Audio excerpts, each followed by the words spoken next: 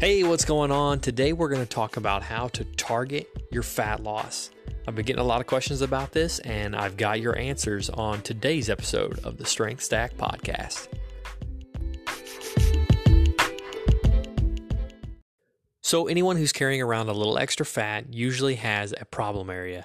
This is an area that they carry a little more fat than everywhere else. So some people get the beer guts, some people have they get it all in their lower body, their butt and their thighs.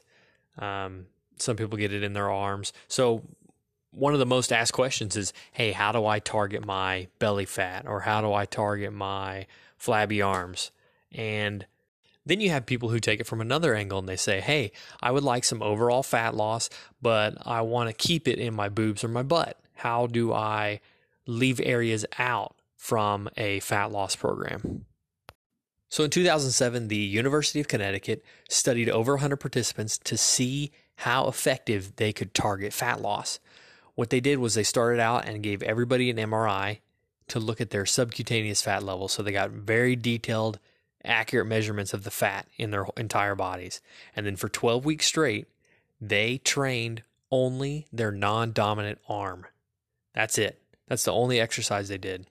And what they found out after 12 weeks was that there was fat loss that was generalized over the whole body.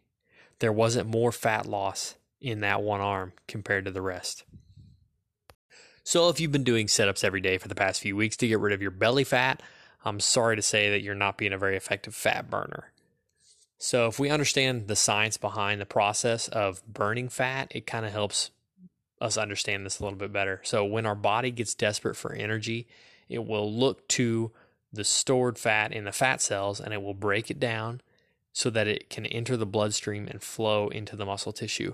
So it doesn't matter where that stored fat is coming from, it's going to circulate into your blood and find the muscles that need it. So I'm sorry to inform you that no, there is no natural way that we can target fat loss, and there's no way we can keep certain areas more fatty than others while we lose weight. So the good news is we don't have to think up obscure or complicated workout programs to hit all the fat areas of our body. All we have to do is burn more than we consume. As long as we do that, our bodies have to dip into the stored energy and burn it off.